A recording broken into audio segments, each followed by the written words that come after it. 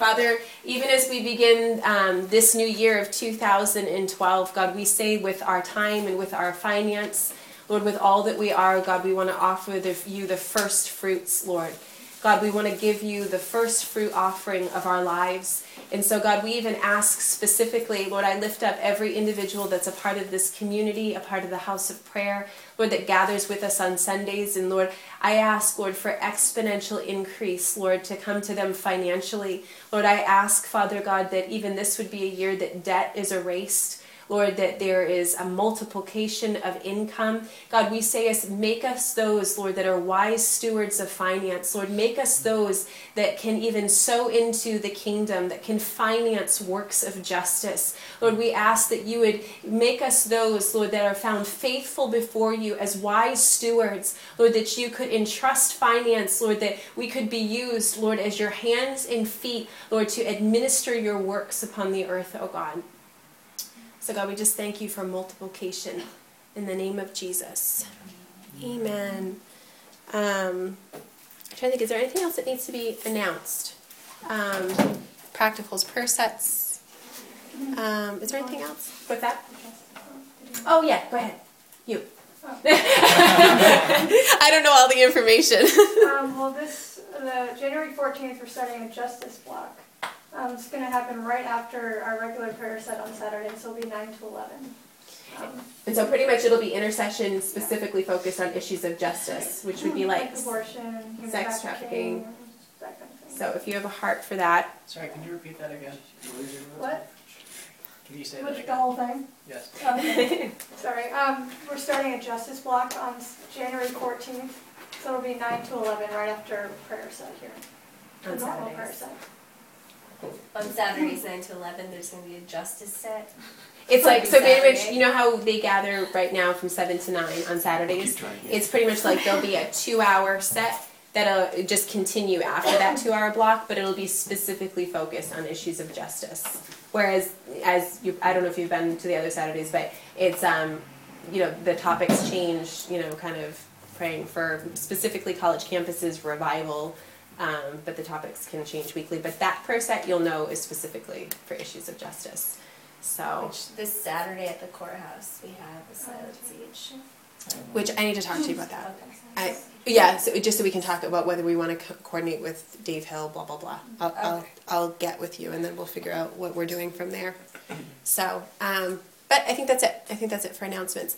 So pretty much today, what I'm going to be sharing with you about is, as a community of people, kind of like our full-time and part-time staff, we're starting the first 21 days of 2012 with a corporate fast. And so 2 things that I want to do today is, number one, want to give you the biblical understanding of fasting, and from a biblical perspective. 2, I really want to envision your heart with faith and with hope, because let's just be honest, fasting is not a really exciting topic. Like, if we kind of put it out there on the web, come this week because we're talking about fasting, it's not something that our flesh has a tendency to love and to embrace. But really what I want to do is, from a biblical perspective, give you understanding of the precedents for it, but also give you testimony of just from living a lifestyle of fasting and see the Lord, how I've seen the Lord move through fasting, to testify of that, but also cast a vision for us as a community, what we feel like even the Lord wants to do through this season of fasting. For those of you that don't know me, my life was dramatically impacted by the Lord when I was probably like 15, 16 years old, where it was really when I actually began to give my life to prayer and fasting, was at that age. So it was a really dramatic encounter that I had with the Lord, and it immersed my life in the study of the Word. And so that's kind of, and just to be honest, I was raised in a home where fasting was a reality. Like, I can remember being like 4 years old and being at like a church picnic or something, and somebody offering my mom food and me being like, "Oh no, she's fasting." And I remember my mom pulling me aside and being like, "Don't do that. Just don't tell people. Like, that's not something you're supposed to do in public." And then I got a little older, and then I would just, like, if somebody was like begging her to eat something and she was denying it, I would pull them aside and go, "She's fasting." Like, for somehow thinking that because I didn't scream it to the whole group, I was still doing it discreetly. But just see, I mean, honestly, I would wake up in the morning. I mean, at that age, I was probably 6, and I can never remember really a morning that I didn't wake up and find my mom either at her desk with her Bible open, weeping, or on her knees at the couch. So prayer and fasting was like a regular part of our home. I was never forced to, but as I got older into my teenage years, I was invited to. So I think I was like 13 the first time that I did like a 3-day juice fast by choice, like I said, never forced. And honestly, at 13, I was just like, I mean, it killed my stomach like crazy. I did it. I wanted to because I felt like there was something for me to experience there. But I can't say I felt like the tangible presence of God. I can't say I felt any benefit or reward from it. But I will say that at that age, I kind of was mystified, kind of going, why does anybody do this? Why would anybody? Why does anybody? So that was when I was like 13. But then when I was 18, I actually moved to Michigan, and that's where I went to Bible school. And at the age of 18 is really where fasting became a regular part of my life, where 2 days a week I would set apart to juice fast. And the only reason I'm saying this and testifying of this is so you have an understanding of that was actually, so if I was 18, that was like 15 years ago, pretty much. So for the past 15 years, it's been a regular discipline and a part of my life. And this is what I want to say to you, is that I believe it's one of the greatest gifts that God has given us, to tenderize our heart and to align our heart with His. That instead of viewing fasting as almost like a painful discipline that's really hard to do, that when you view it through an accurate lens, but even more than that, when you experience it rightly, like meaning, I've seen people go on fast, they abstain from food, but yet they never change their time or their priorities. So they're still filled with vegging out to TV, talking on the phone endlessly, zoning out on Facebook, emailing. It's like their life continues, they're just going without food. But really when you posture your heart, and that's ultimately what I want to say is fasting, if you define it any way, you're really posturing and positioning yourself to hear from the Lord and to align yourself with Him more fully. So the important factor is not whether you're going without meats or sweets or whether you're abstaining from coffee or like all of those things. It's really, yes, you're abstaining from some things, but the purpose of it is you're making room to hear from the Lord and to be in, it's almost like an intensified season of seeking the Lord in an intensified way. So if you're going to look at fasting one way, that's ultimately what it is. It's an intensified season of seeking the Lord. And I can honestly say that those seasons in Michigan were even foundational for even, I think, a grace that was released upon my life later. And I'm going to use the word grace for fasting because I believe that that's really what it is. I've seen a lot of people where it's almost like if we're going to call a community fast, you can see the utter dread of going, oh my God, like this is just... But when there's a grace, there's a place in your heart of kind of going, here I go, I'm going to sign up again. And I can honestly say, the first 3 days are usually, my mind is foggy, my head's not clear, my stomach hurts, I want to hurt somebody, that kind of, it's just hard. But for some reason, once you get to the third day, it's almost like you think, why would I ever go back? Because you are in such a place where there's a grace that gets released, where it's almost like your body has now acclimated and your spirit is now being awakened to another measure. It's just that. And I want to say this, is that although we're going to talk biblically about fasting, and I'm going to share with you some testimony about fasting, what I want to say is there is a degree of fasting that is just simply a mystery. It's mysterious. It's one of the ways of God that you can't always understand. Like the ways of God are far beyond anything we're able to fathom or comprehend. So it's not like you can bring it down to a science of like, well, when you fast, XYZ happens, and then on the 10th day an angel shows up, and this is how it all works. Because honestly, some of it I don't get at all. I can honestly say there's such incredible either breakthrough of revelation or understanding or grace or strength or something that's released upon my life that I'll honestly say, I wonder if somehow this breakthrough is attributed to a season where I was obedient in fasting and I didn't see an immediate, tangible, sudden breakthrough, but I wonder if somehow in this present moment I'm reaping.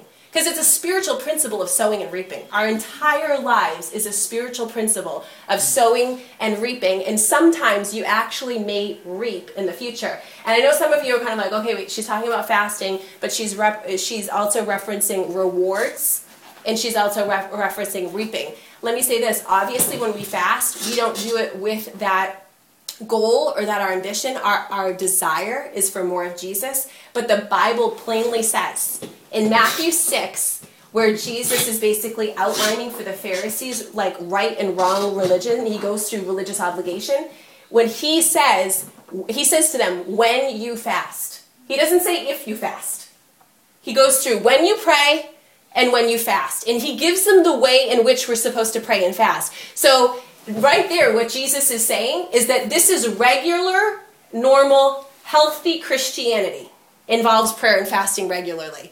But also what he says is that when you fast, he says, go into the secret place, and you don't fast before man. You don't afflict yourself before man, that you're fasting in the secret place before God. And it says, God who sees you in secret will reward you openly. So it's Jesus himself saying, you will be rewarded. He's not saying, so for us to have that religious paradigm of going, I'm not looking for any kind of, yeah, there is a place of you are sowing into the Spirit because you want to reap in the Spirit. There's a desire there, and it's a good, godly, right desire. But that season of my life in Michigan, when I really feel like there was a real grace for prayer and fasting that was released, the passage of Scripture that was really awakened in my heart the most was in Luke 5:35. Most of you are familiar with the story that basically they come to Jesus saying, how come it is that the disciples of John the Baptist fast regularly, but yet the disciples of Jesus we find eating and drinking and amongst the crowds? And so the question was coming to Jesus, and Jesus' response was that when the bridegroom is taken, then in those days you will fast. And basically what he was saying was, I'm here amongst them. They have me in the flesh. Fasting, what he's outlining there is fasting is about spiritual longing. And I am here in the manifestation, in the fullness of my flesh. There's nothing to long for. They have me in their midst. But when I'm taken from them, when I'm no longer amongst them, that is when they will fast, because they long and they yearn for more of me. And I can honestly say in that season that the grace that was released upon my life, it wasn't like I have to fast. It was such a yearning for more of the presence of God and such a desire for more of God. It was more like my only option is to fast. Like that is the only my only way out at this point. And what I basically in this issue of fasting, what I want to address today is a couple of things. Yes, number one, fasting biblically was about abstaining from food. There's several biblical fasts. Esther fasted 3 days without food or water. But we have several biblical fasts where water was partaken of for 40 days. You have Daniel, who partook of vegetables primarily. He did have some grains as well for 21 days. So there's several different biblical fasts.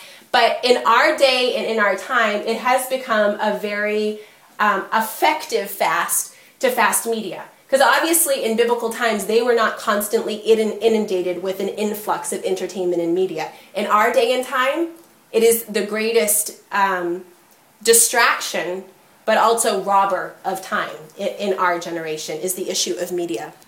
So today, I just want you to know that when I'm referencing fasting, I'm referencing it in the sense of, yes, food. The Lord might call you, not necessarily to food, because you have a very intensive studies or things like that, but just like even caffeine or sugar, just if there's a real addiction to sugar and things like that.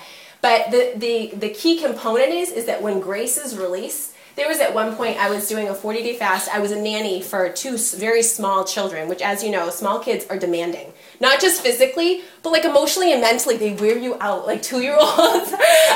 Just between whining and tantrums, and you always have to kind of outsmart them a little. Like, you need to just be on your toes. But not only that, they move a lot. They want to be carried, all of that. But I can remember this particular, I was working for people that weren't saved, and I remember thinking, if they in any way figure out I'm fasting, they're going to think I'm a lunatic, and they're probably going to fire me from my job. I work with their kids, right?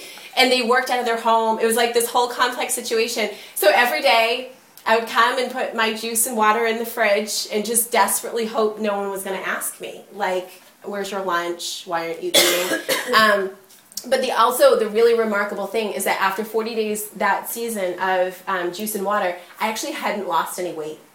I stayed the same, which didn't always happen. Sometimes I would flat out look emaciated. But I can remember thinking they're going to start asking. So at the end of that season, my employers had never found out, but it was really interesting because years later they got saved. They ended up getting saved. She's like one of my dearest friends now. She's like a sister to me.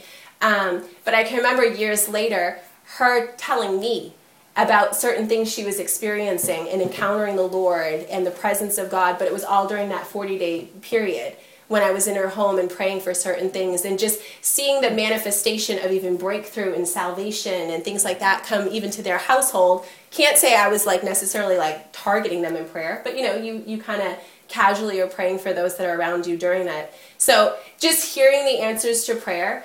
But I will say that the grace to do that without food and to be able to continue with my normal life and my responsibilities and still think clearly, that there's a grace that the Lord releases on us in seasons and times. And so not to almost like if somebody else is fasting a certain thing or a certain way, not to compare that somehow, just do whatever you feel like the Lord is calling you to do. Whatever you feel like he's releasing grace upon your heart.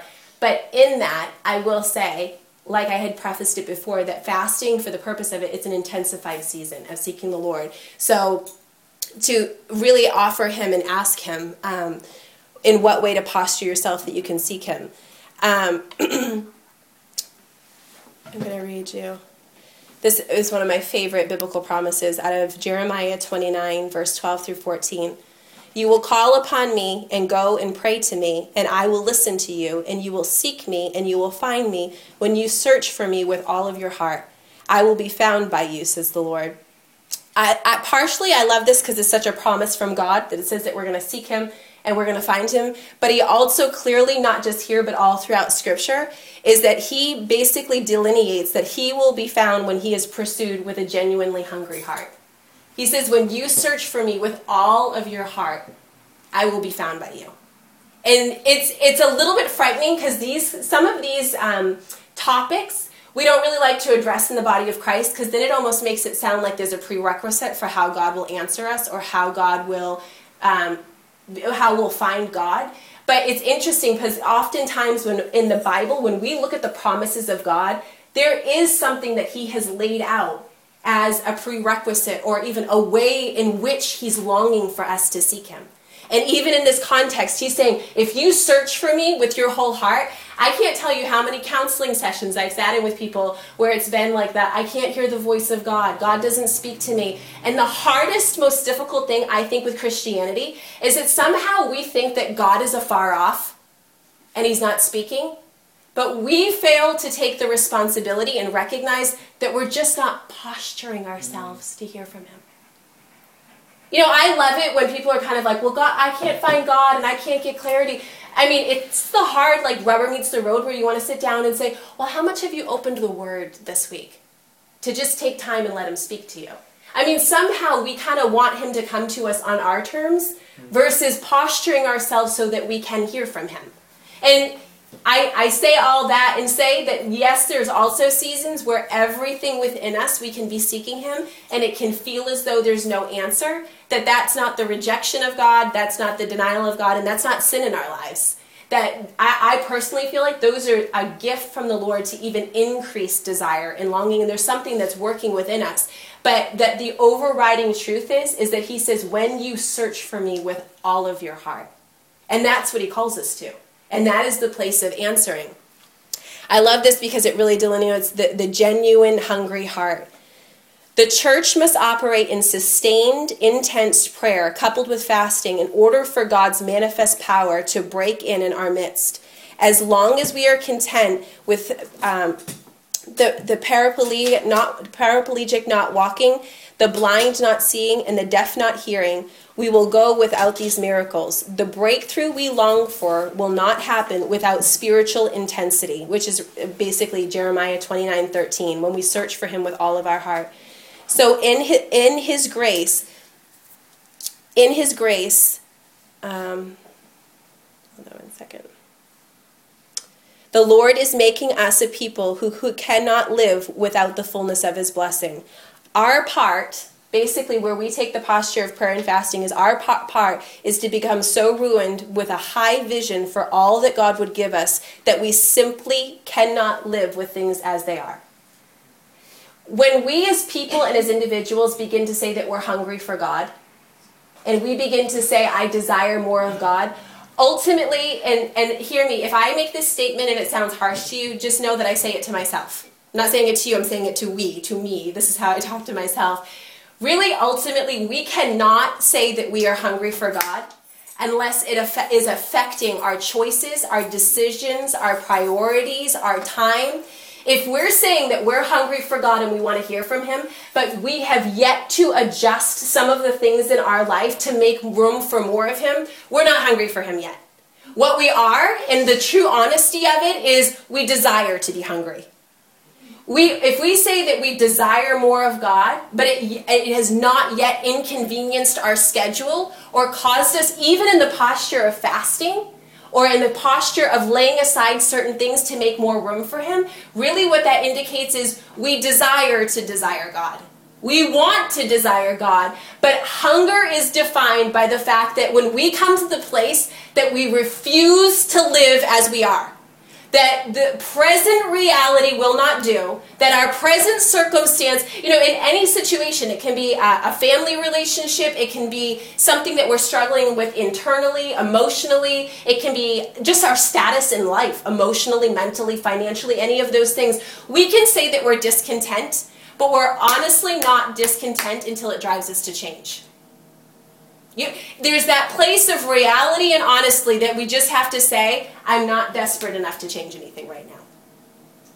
I'm not actually desperate enough to go without something. I'm not actually desperate enough to make the right decisions or altercations so that there can be a different result or something different released upon my heart. So really, what the honesty has to be is if we're not at that place of just saying, God, I desire to hunger for more of you. But I'm not actually in the place. I'm actually going to read to you this definition of hunger. Hunger. Our hunger isn't hunger unless it drives us to change, reprioritize, and alter our lives in order to obtain the object of our desire. Hunger is when we can no longer live without more. When we make radical alterations to our lifestyle in order to pursue God. A good way to measure the reality of our hunger is if the measure and the extent to which we arrange our lives, our time, our money, and our comforts to pursue that which we are longing for. One of the notes that I had just written when I was writing about fasting and kind of like why we as a community, there's several biblical, which we're going to go through Isaiah, but there's several biblical examples of Daniel, when he fasted, it shifted things in an entire nation. It released the purposes of God. And we fully believe in that form of fasting. But what we feel like for these first 21 days, it's the posturing of our hearts before the Lord, and it's dealing with the issue of desire. And what I think happens when we begin to fast, we actually become aware of how dull our hearts truly are. We live, and I'm saying we, the Western church, the Americanized generation that we are, we live with such a dull heart. We are so unaware of our lack of God's presence. We are even so unaware of the drawing of the Holy Spirit upon us to seek Him, and we're not even responsive. We're completely dull and unaware. And it's not until we come into the posture of fasting that we begin to have our hearts tenderized and sensitized. Like, this is a good measure. When we talk about hunger, in our culture, in our society, most of us check our email more than we read the Word.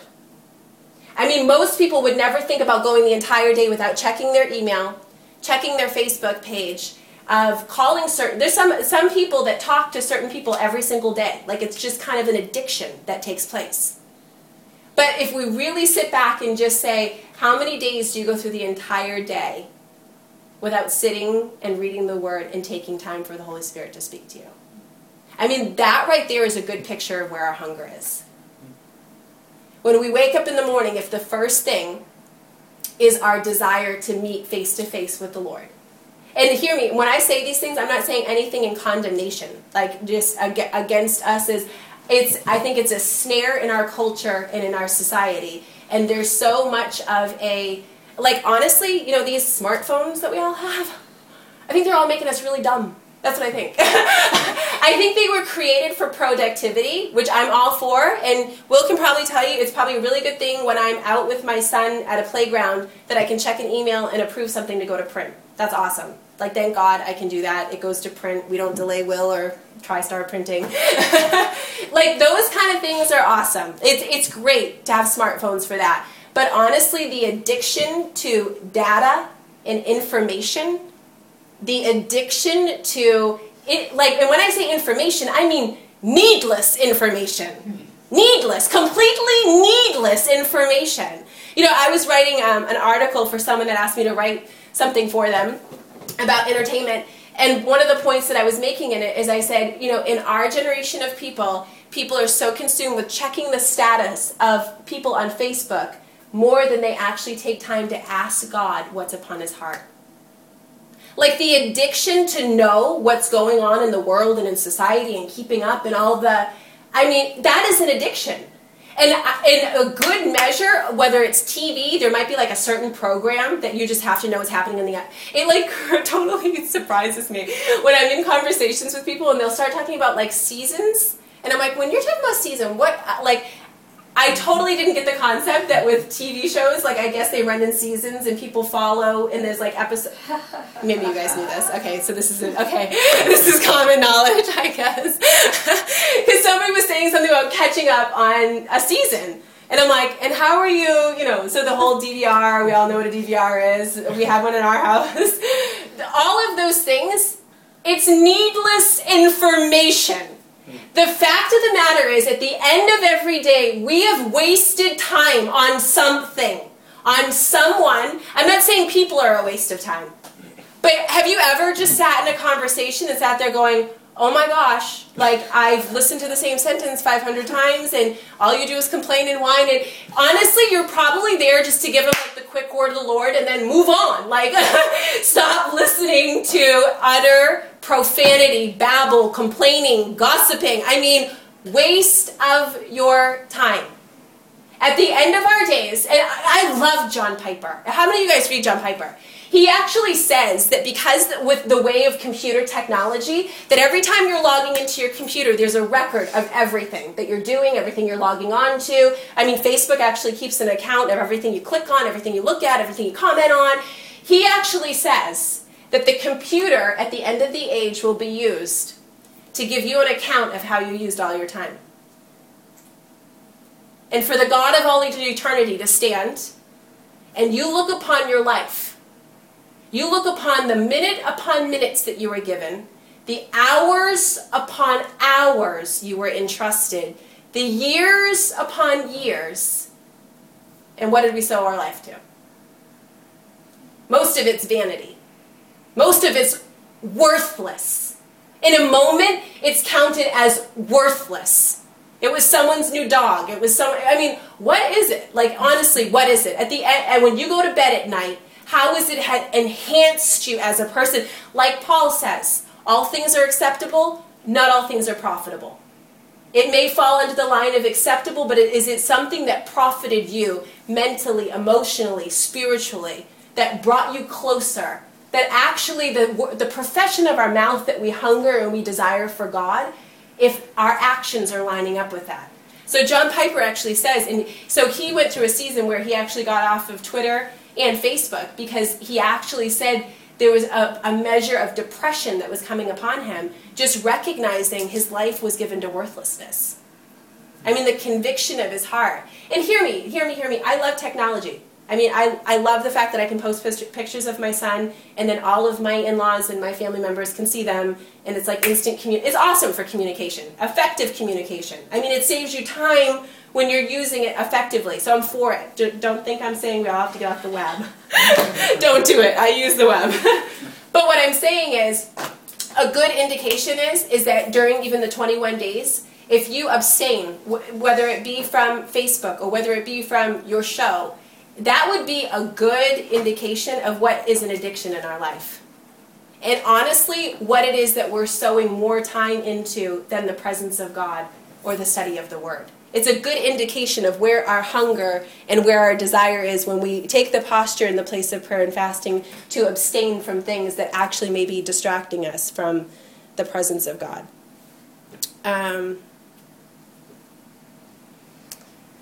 Fasting demands that we address every area in our life that is not in agreement with the Spirit. It requires that we declare war against sin and Satan and against a religious spirit. However, it releases a glorious, violent impact on our lives by freeing us from our sinful ways and filling us with the revelation of God. To be spiritually violent means that we pay any price or even suffer any self-denial in order to obey God's will. Solomon said it well, "If a man would give for love all of the wealth of his house, it would be utterly despised," Solomon 8:7. In other words, when love is working its way in our hearts, there is no price too high for the one that we love. And then on and on, I'll just finish it with, for the one he loves, a man will give all of the possessions of his house freely. Fasting deals with the issue of hunger. We willingly abstain from that which is acceptable to gain that which is otherwise unattainable.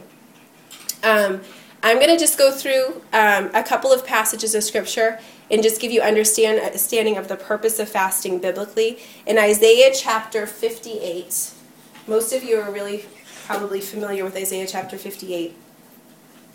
In verse 6, it says, "Is this not the fast that I have chosen, to loose the bonds of wickedness, to undo the heavy burdens, and to let the oppressed go free, that you break every yoke? Is it not to share your bread with the hungry, and that you bring to your house the poor who are cast out, when you see the naked that you cover them, and not to hide yourself from your own flesh? Then your light will break forth like the morning. Your healing shall spring forth speedily, and your righteousness shall go forth before you. The glory of the Lord will be your rear guard. Then you shall call, and the Lord will answer you. You shall cry, and he will say, 'Here I am.' If you take away the yoke from your midst, the pointing of the finger and the speaking wickedness, if you extend your soul to the hungry and satisfy the afflicted soul, then your light shall dawn in the darkness, and your darkness shall be as the noonday. The Lord will guide you continually. He will satisfy your soul in drought and strengthen your bones. You shall be like a watered garden and like a spring of water whose waters do not fail. Those from among you shall build the old waste places. You shall raise up the foundations of many generations, and you shall be called the repairer of the breach, the restorer of streets to dwell in." Just right here in this passage of Scripture, it's speaking about the true fast, which first it actually starts out with basically saying, you really can't fast and seek your own way, seek your own pleasure. It's really that if you're going to fast, that you come to the place of denying self and even laying down your life to serve sacrificially and to give to others. But then the promise that comes forth is, number one, that you'll have light break forth. How many of us would like a little light breaking forth in our life? That's the place of clarity, revelation, understanding. We see clearly in right perspective. It says that you'll have healing that would spring forth speedily. When we're talking healing, we're talking mentally, emotionally, physically, emotionally. Righteousness shall go before you. Glory will be your rear guard. You will see answers to prayer. He will guide you, he will satisfy you, and he'll strengthen you. Those are exciting promises to look at as far as being guided, to be satisfied. This is like the utter paradox. So when you fast, and by all definitions of it, it seems as though you're completely unsatisfied because you're leaving your flesh in a place of denial. But the promise is that he will come and satisfy you in that place. And that's the place when we posture ourselves, when we willingly deny and when we willingly forsake those things of the flesh, that he comes and he answers and he satisfies. The next passage of Scripture that I want to look at is, I'll just reference some of these for you so you don't have to do a ton of flipping, but Daniel 9:3 and Daniel 10:12. Basically, in fasting, it's like I shared earlier, it's the simplicity of setting our hearts to seek the Lord. We find in Daniel, it says that Daniel intentionally set aside seasons to seek God. For those of you that don't know the background of Daniel, he stood in one of the most wicked, ungodly places where he was utterly persecuted, but he stood with strength. Not only did he stand with strength, but he prevailed in the midst of his enemies. He had such a spirit of revelation upon his life. And ultimately it goes back to when you study Daniel's life, he was a man given to prayer and fasting. It was the fasted lifestyle that was fuel for Daniel to prevail in the midst of Babylon. That is the answer, that is the key, and that is the answer for us. That in the midst of wickedness, in the midst of perversion, that instead of us coming under that Babylonian system, the only way for us to rise above it is the place of prayer and fasting. It's a gift. It's a tool that God gives us to prevail in that place. Also, we actually see Daniel 9:20 and in Acts 3:19, we actually see that fasting is the place of confession of sins. We find Daniel, he's an intercessor for the entire nation, but we find him even repenting on the sin for the sins of the nation, of weeping and mourning and repenting that they had turned away from the Lord. So it's really a place where it tenderizes our hearts in repentance. Also, for fasting, it's the fulfillment. We're seeking the fulfillment of God's promises. One of the stories that I love is out of the book of Acts. How many of you guys are familiar with the story of Cornelius in Acts? Like, so crazy, but it specifically says that Cornelius was fasting. So at the end of his fast, here he is, he's a Gentile. He's a Gentile. Salvation had not yet come to the Gentile. So he's fasting, and then it's at that time that he calls for Peter, and he actually specifies, like the angel tells him, it's Simon, no, it's Peter whose surname is Simon, like the accuracy of what comes to him at the tail end of his fasting. So then he calls for Peter. Peter comes and preaches the gospel, and all of Cornelius' household, and not just his house and his family, but like his friends are saved. And this is a man that was seeking the Lord in the place of fasting. So salvation comes to an entire household. It's the fulfillment of God's purposes that we see released. And you could be fasting for the fulfillment of God's purposes, his promises over your life, but that could apply to your family, seeking the Lord for the fulfillment of his promises over your family. That could be a city. Whatever the Lord lays upon your heart. But I think each and every one of us can feel that desire and that yearning for the fullness of God's prophetic promises over our life, that they would come to pass. So here we see with Cornelius in Acts 10, 1 through 4, and then it's actually on with verse 30 through 31. We see on a national level that fasting is used to stop crisis. You guys all know the story of Hannah. She's barren. And you find Hannah praying and fasting that she would conceive a son, and who comes from her womb is Samuel.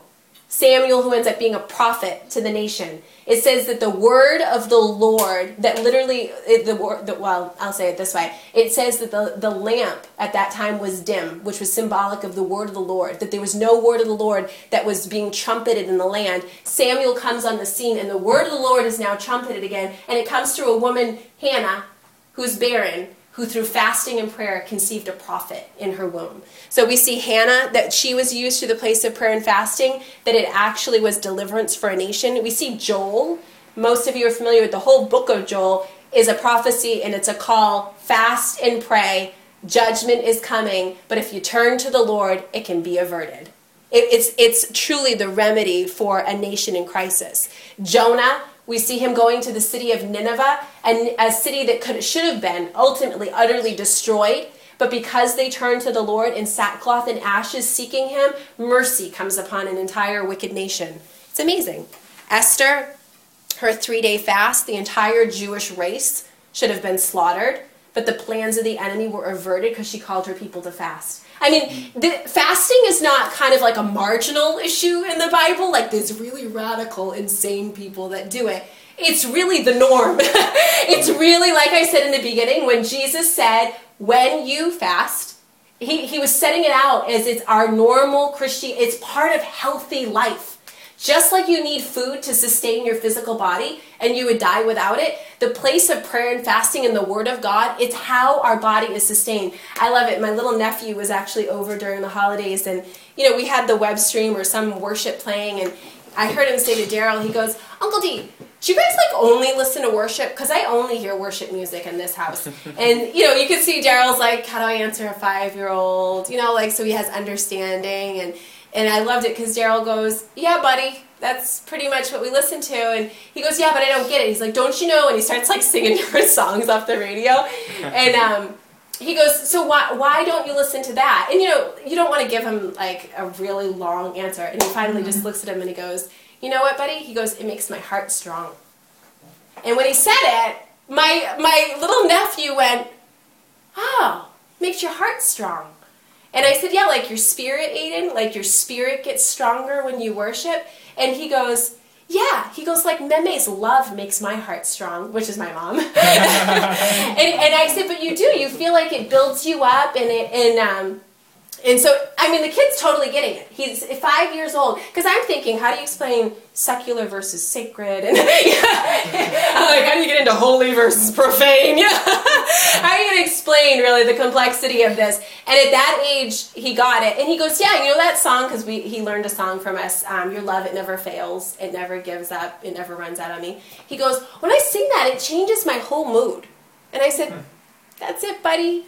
I'm like, it's what you're thinking about, it's what you're singing, it's what you're meditating on. And it's amazing at 5 years old, the understanding of that. But that's really what it comes down to with what we give our time to. It's feeding us. Like when I said that we're all going to waste our life on something, we might not be able to outrightly like look at my life, look at your life, and determine what that may be. But in every decision, in every relationship, with how we spend our money, the way we prioritize our life, all of us are going after something. Some of us are going after looking successful. I need to make it look successful. That's the great ambition. That's the great drive. So that's how everything is prioritized. Some of us, we want to be intellectual. We want to be the smartest, the brightest, the most. Some of us, it's finance. We want financial security. We want financial wealth. Some of us, it's love. There's something at the very core that is driving us. And really what the ultimate goal and the place that we really become whole as a person is when that obsession, what possesses our very emotional desire is when it's union with Christ. When that's what shapes every decision, every desire, every priority, how we spend our time and our finance.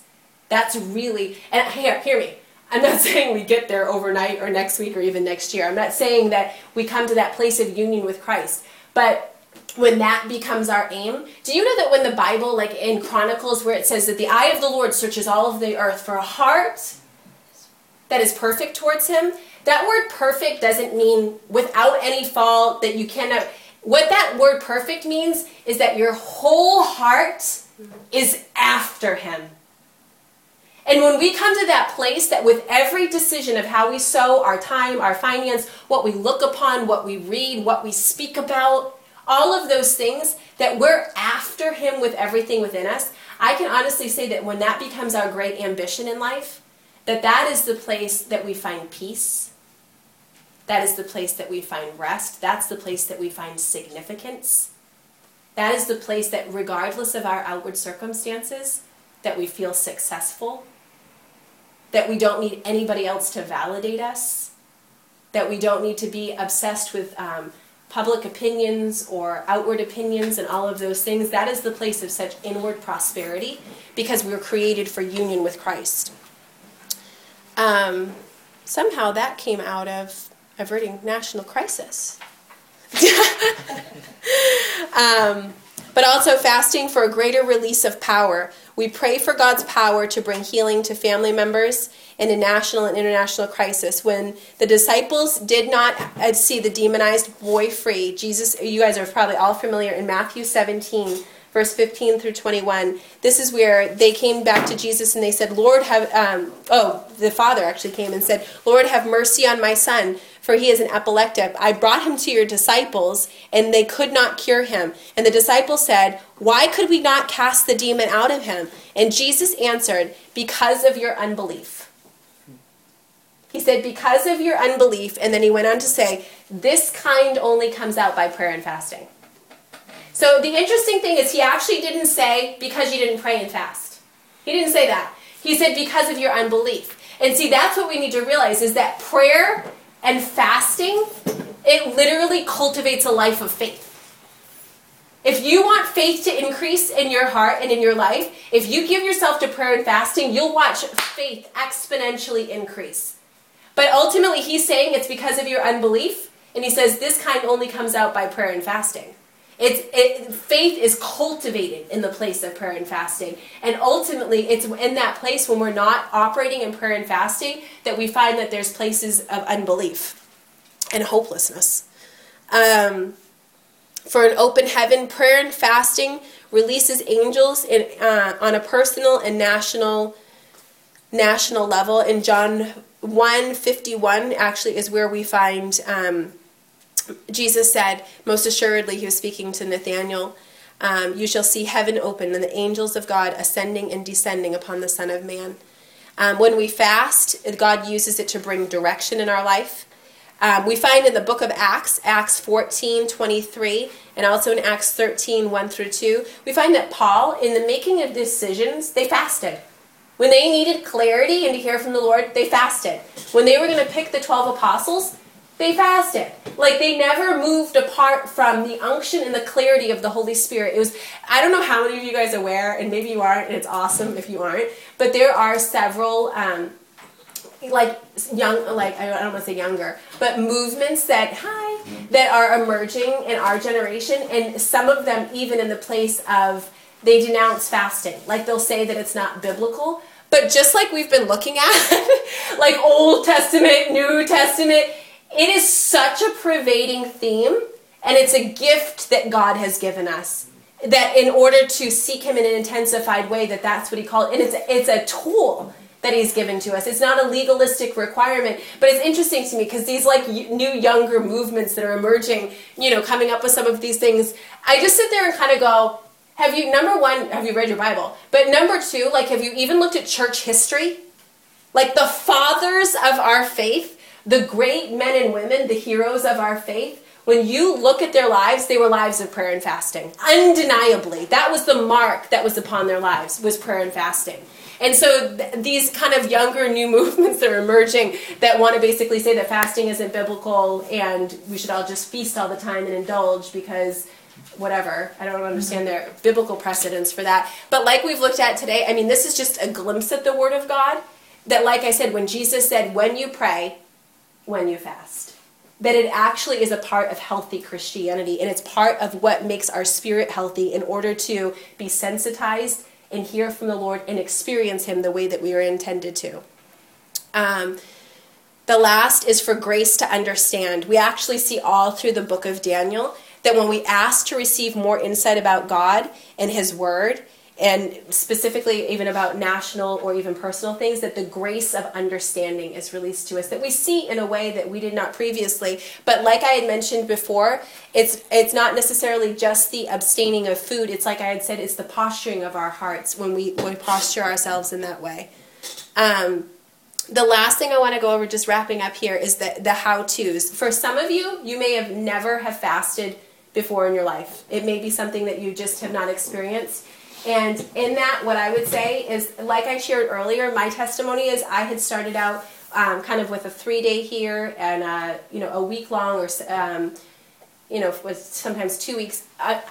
If the 21 days feels overwhelming to you, kind of like 21 days is a very long amount of time, what I would encourage you, if you've never fasted any kind of food before, is use the 21 days to intentionally set aside something, whether it be television, whether it be Facebook, whether it be secular music, something that in your life is a daily part of your life that you feel as though if I put this aside during this 21 days, even if it's just 15 minutes, I mean, you might be addicted to a certain magazine. Like, it could be something, I'm not saying sin. I'm not saying like well, it's awesome if you want to abstain from sin. I encourage that as well. But I would say, I think that from the posture of prayer and fasting, you'll actually find that sin and addictions will fall to the wayside when you give yourself to that place of prayer and fasting. That it's not really through effort, it's through the place of like we had started out with the first passage of Scripture, it's when our heart is really lovesick and longing for more of Him that it overtakes every other desire. But I would just encourage you, and only you know, I mean, it could be something as insignificant as a house design magazine that you look at every day, a fashion design magazine, but it's those kind of things where you actually look and say, okay, I go days on end without actually looking into the Word of God and taking time to hear from the Lord. So this is something that I can put aside during these 21 days. I'm going to willingly abstain from something that is acceptable so that I can actually make room in my life. And it's kind of like I said earlier, is that ultimately, if you don't define fasting by what food or what media you're abstaining from, but define fasting as it's an intensified season of seeking the Lord. And whatever expression that looks like for you. I know for Daryl and I, during this 21 days, we're doing a Bible reading plan together. I would really encourage, if you feel as though you want to get into the Word of God, and I do encourage you daily during your fast, even if it's just like one passage of Scripture. If you're not used to being in the Word, be in the Word daily. But I do encourage you to get a Bible reading plan because it really helps. It's almost like it sets a goal in front of you. Most of you have smartphones. There's a zillion Bible reading plans out there. You can actually pick certain ones for 21 days. The one we're doing is a 30-day. It's the New Testament in 30 days. It's one of my favorite. But several of those, what it does is it gives you a goal. You know what I mean? Like it's kind of like today I'm reading this passage of Scripture. For some of you, it might just be one book of the Bible to get through in 21 days. And that's amazing if you set aside just 10 minutes a day to read. Let me see if there was any other under practicals. I went over different types of fasts. And then the last thing regarding the Word of God is I also really encourage a specific prayer time daily. It helps really if it's like, we were on a conference call with Lou a couple weeks ago, and he was sharing to us actually out of Isaiah, and he was talking about how the Lord was really speaking to him about the devotional life of Jesus. And in this particular passage, it was actually testifying of how Jesus was awakened early in the morning, and how early in the morning the Lord would speak to him. And it was this whole thing about early in the morning. Not all of you can do early in the morning, but I would encourage you that if it's late at night, wherever it is, like during the 21 days, to kind of say, I actually, at one season of my life, between work and school, it was easiest for me to take my lunch break.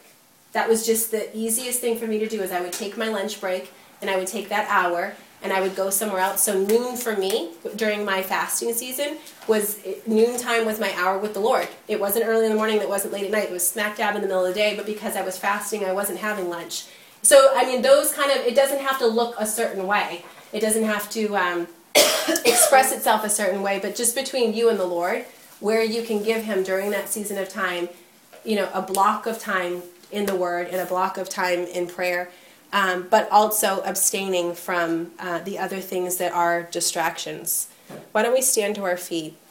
Does anybody have any questions about this topic? I know we covered a lot of Scripture and kind of... Anybody have any questions before we...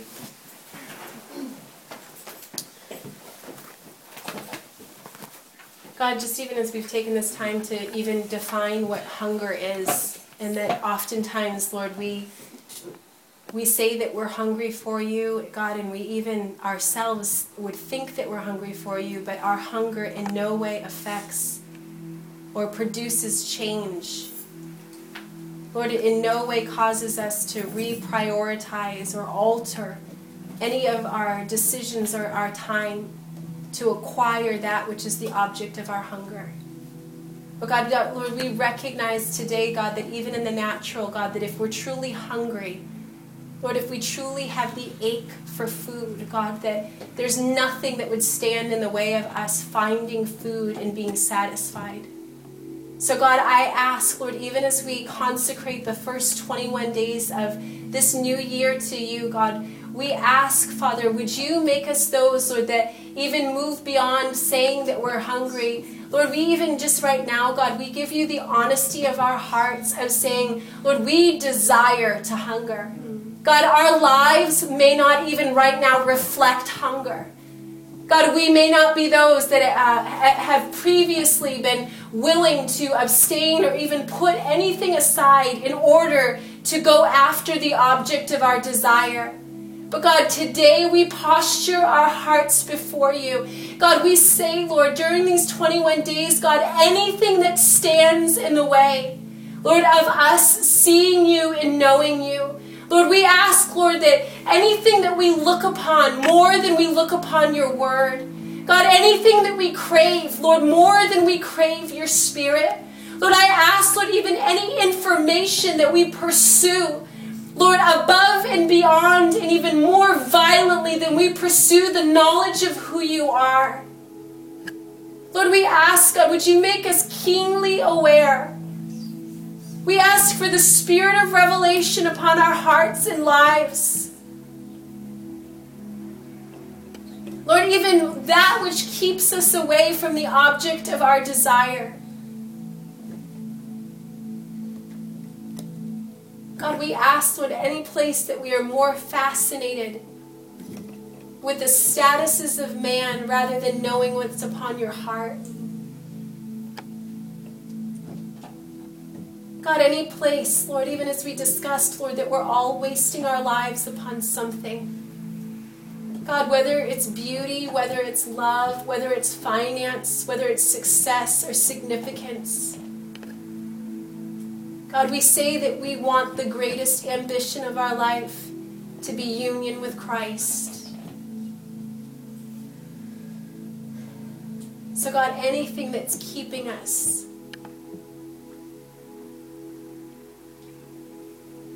God, we ask, Lord, that you would reveal. Lord, even now we just ask that you'd give us, Lord, speak to our hearts concerning these 21 days. God, what is something that we can give to you? Lord, what is a way that we can give you more of our time, more of our affection, more of our devotion, more of our passion, more of our affections, Father?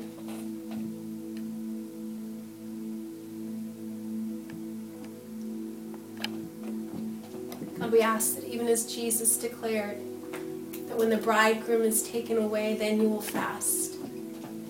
God, we say, make us those that are keenly acquainted with longing. God, make us those that are so desperate that we cannot continue with life as it is, the reality that we have known, but that we're truly desperate for more of you. Lord, even right now, we just even speak over every person in this room, Lord, that even the failures and the successes of 2011 are behind us. That any voice that would seek to condemn or accuse, that it's silenced in Jesus' name. But Lord, even like the Apostle Paul declared, that forgetting those things that are behind, I press forward to those things that are ahead. God, we recognize, Lord, that both failure and success can be crippling. Lord, if we glory in the successes of yesterday, of what we attained or what we acquired or who we were or our status, Lord, that can cripple us just as much and keep us from holy desperation today. So God, we willingly choose, Lord, to shut the door on the past. God, we thank you, Lord. We speak over every individual life in this place, Lord, that there would be fresh grace released upon them to pursue you with everything within them. Lord, we set apart these 21 days, and God, we say we want to seek you in an intensified way, Father.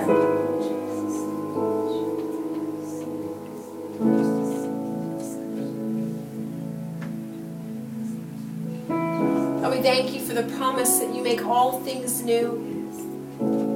You make all things new. And God, we thank you, Lord, even for the very tangible, real manifestation of that with a new year, that the slate is clean. Lord, it's a year to begin again and to dream again. So God, this night, God, we just speak hope over every individual life in this place. Lord, that you would breathe your breath of hope upon every life. Lord, even as we spoke, Father, that fasting releases promises, the promises of God, the fullness of God. Lord, I ask even now, God, would you awaken hope and expectation expectation for your promises to be released upon individual lives, oh God. Lord, would you release even now an expectation, a desire, a yearning for the fullness of your promises, God. Lord, I ask, Lord, that any place, Lord, that there has been almost a dialing down or trying to just live with the portion that has been given or what we've known in seasons past. Lord, we ask, Lord, even now for the awakening of expectation to hearts. The awakening of hearts to dream again and to believe. Lord, I ask, Lord, that our eyes would be like that of a small child, that when we read your word, God, that we would see it afresh and anew. Lord, of that which you have made available to us, of that which you have destined and ordained. Lord, I ask even now, Lord, upon every individual life that there would be a refusal to be robbed, a refusal to be denied. Lord, a holy discontentment, but God, also a holy violence that would come upon each one of us to radically pursue the fullness of your heart and what you've intended for us. To radically pursue union with Christ, fellowship and communion, to hear your voice, the fullness of your Spirit, God.